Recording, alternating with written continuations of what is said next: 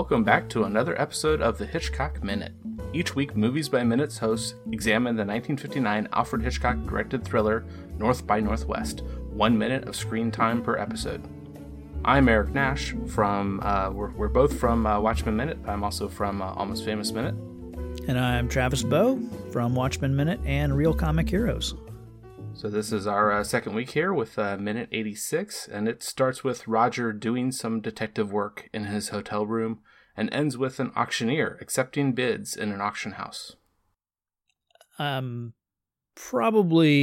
I'm going to take a little guess here, but I imagine this bit of detective work makes you and me think of probably the same movie. Yes. My big note is I was kind of thankfully he doesn't find a drawing of a man with a big nipples. Yeah. So that movie, of course, would be The Big Lebowski, where he does very similar thing. Yeah, with I'm glad the information he gets is much different. Yeah. Here we have this notepad reveals 1212 North Michigan Street. I don't know if the street is on there. I can't remember, but. Yeah. I think the N is barely legible even at the end of Michigan, but yeah. And actually before that even, I mean, I think it's like while he's walking over there. I mean, that's when the music to me, you know, that it's excellent. I'm pretty sure it's Bernard Herrmann. Yeah. Pretty sure his name. I'll go double check that real quick. Yeah, but it's a nice transition from him whistling to then as soon as he's on the case, basically that music chimes in, I guess, or it's yep. Oh yeah, I'm right. Bernard Herrmann. Because it's done, you know, I think, you know, for definitely a much more recent, but still not that recent movie, John Williams with Spielberg directing. Spielberg, of course, got John Williams to do music for Catch Me If You Can. Oh, okay. And, you know, I think what Williams does definitely owes a lot to Bernard Herrmann. Oh, okay. Here. I can't imagine, I haven't seen Catch Me If You Can, but I can't imagine John Williams doing... I know that's not a spy movie, but it's like a cat and mouse kind of, almost maybe on the edge of espionage in a way. I know the story of Catch Me If You Can, but So we see that cab pulls up to 1212 North Michigan. Unless you had anything else back in the hotel room. Just that at the very last or very first few seconds there, ending what we saw last week when she's kind of gathering the stuff up and looking at the nightstand, you know, she's just very quiet in leaving, I think, too, you know, I mean, just, you know, she doesn't know he's looking at her, of course, but, right. But, you know, the sound she's making, really, if he really was in the shower, he shouldn't be able to hear, but he probably does hear anyway at this point. Yeah. But he comes right out. He's not going to take a shower. He's going to get on her tail pretty quickly. Yeah, he wastes, here, as we see. Wastes no time. Yeah. But if you think about it, he has to wait for his suit. Oh, that's true. Yeah. You know, I mean, I guess I wouldn't be surprised if he takes a shower. Oh, what's that? I just can't imagine he takes a shower though. Oh, see, I bet he does. Chance. I bet he does. Because he's got to wait for his suit, you know. So, and he has just come from being chased by this plane. So yeah, right. He's got dust in his hair, even though it may not show on screen, but in theory, he would be very, very dirty. Now, okay. So you were talking about the cab here. I mean, from our old Watchmen days, you know. Oh. I mean, I certainly didn't go about looking for it because it's just harder to believe that someone back then, Hitchcock included, would throw in little clues. But I mean, it's about the license plate or the well, both, because it's even repeated. Number. It's there's the license plate has like at least 2 or maybe 3 digits before this 4547 that's on the door of the cab as well. You know, it's pretty prominent.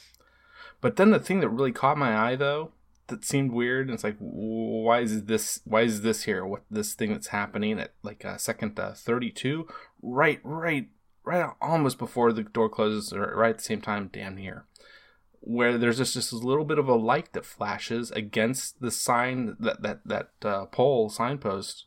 Oh, yeah. With like a street sign maybe that's facing outward, towards the street, of course. So it certainly doesn't illuminate for us, the viewer, anything that's on this side of that sign, but there's this weird flash of light there, and it's just it doesn't really light up anything else besides that sign. So maybe it's coming from the sign, I'm almost thinking now. Well, as the bus passes by, the bus has like a almost entirely white top. It might be catching some light and reflecting. Yeah, a real quick reflection. And maybe. Also, wow. It's as he shuts the car door. Yeah, which right. When the car doors open, there's definitely some white light that's being reflected onto the door. Could be from the filming, like it could be from their lights. Yeah. And as that door shuts, maybe the door window or maybe something is like bouncing that light from the cab or from that bus onto the back of that sign. Yeah. And then we see more from the street, looking back towards the building. This building he's walking towards, it's certainly got the 1212 above the door, and you can see inside. You can see the sign that's inside. There's that bit of material information. Auction tonight. Yeah. Furniture and objects of art. And then I just by researching in other ways, especially for the last line, the Dr. Orlando Mendoza. Yeah. I found out that other wording was apparently from the collection of. Yeah. I tried to make out the plaque that's on the building. Right. Just to the right of the doors, and I think it says like Shaw and Oppenheim. I definitely see the Oppa. Yeah, I see Oppen. I've never like Oppenheim seems strange. I've heard Oppenheimer, but to not have the ER at the end just for some reason seems weird. But I did look up Shaw and Oppenheim, and the closest, I mean, not even close. The only Shaw and Oppenheim names together I found was like a marketing research firm in South Australia. But then underneath Shaw and Oppenheim, just say galleries. No surprise there, I guess. The name on this that we see, the collection of Dr. Orlando Mendoza. I looked up Dr. Orlando Mendoza. I found a lot of entries for a Mendoza Drive in Orlando, Florida. Or if you take out, which DR can be short for drive, of course, which is why I got mostly that. But if I search actual, spell out doctor, you get a lot of Dr. Mendoza, like small doctor's office firms, or not firms, but offices in Orlando. So could not find anything based on a real Dr. Orlando Mendoza. Not to say that there wasn't, but it could just be a name that they made up for the movie. And then we hear the auctioneer, and we see the back of Eve Kendall's, head and shoulders, and we definitely, it zooms out, and we definitely can see that it ends up being Townsend Van Damme. Yeah, that we'll find out about a little bit more shortly. But I mean, just the way he's kind of putting his hand around her neck, it seems a little pretty threatening there. Yeah. Well, it starts with this caressing that, like, at first, because we're quite zoomed in, focusing definitely on her neck, shoulders, and his hand.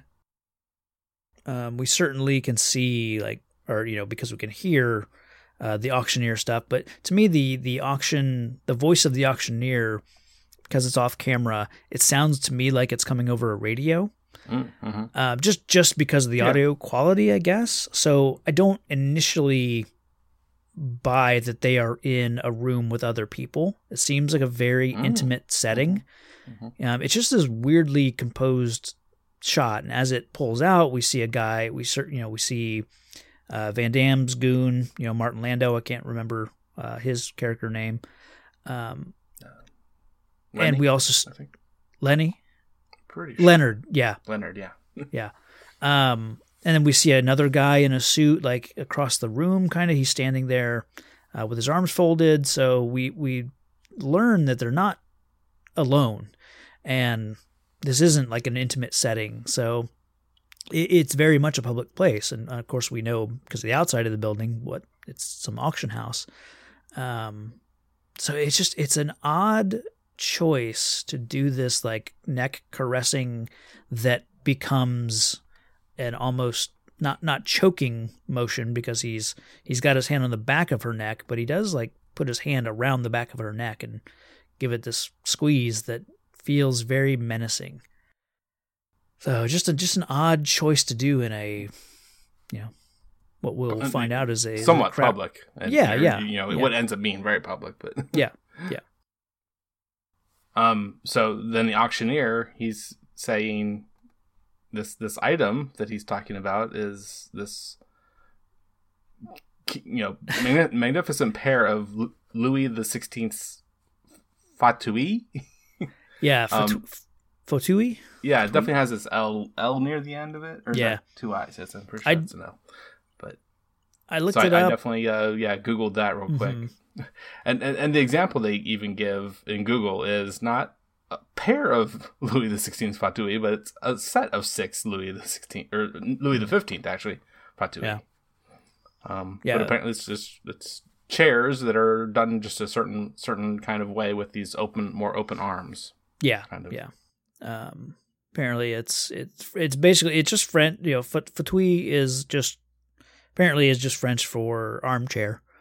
And then the Louis the 16th is a particular style, I guess. So it says primarily exposed wooden frame originating in France during the early 17th century. It's made of wood and frequently with carved relief ornament. It's typically upholstered on the seat and the back and the arms. And then the exposed wooden elements are often gilded or otherwise painted, which we'll hear that this set is gilded. But I like the pronunciation of the auctioneer. Yeah, to me, it just it sounds to me like he says Louis says Fatui or Fatui. Yeah, Fatui. Yeah, it does. The other word I wasn't very familiar with is damask. Yeah, I had to look that up too. Upholstered in pure silk damask, which is just a certain kind of pattern, kind of. Yeah, I knew that damask was like fabrics in the realm of upholstery and fabric and all that, but I didn't know exactly what that meant, or I guess it's a type of upholstery or fabric that is reversible. So if it has like this floral pattern of, say, gold on white, if you flip it over, you'd have the opposite. Like what on one side was gold would be white on the other side, or like it's just a reversal kind of pattern. So yeah. And then the other kind of odd thing that I found, is from the where I found a script is the auctioneer says the last thing we hear him say is, "What am I bid?" It's just. I like the. What are you gonna bid for this? Yeah. What am I bid? I like that phrasing. Yeah. That's about the last thing I have. Yeah, right. Yeah, it's very inconsequential, I think, for this item. Now, I think in coming up minutes, we'll find there's an item that's important, but why they're there. But there's just a little continuation of the bid starting for this. Yeah. Well, is that about it for our Monday Minute here? I believe so. To end Monday's Minute 86, I should let you know that listeners can find the Hitchcock Minute podcast on Apple Podcasts and Google Play, or at the main site, hitchcockminute.com. And I should also let you know about the social media that's available at The Man on Washington's Nose on Facebook, and on Twitter at Hitchcock Minute. So we'll be back tomorrow to continue on this week from A7. Yes, indeed. So until then, we'll keep watching. It's in our mandate.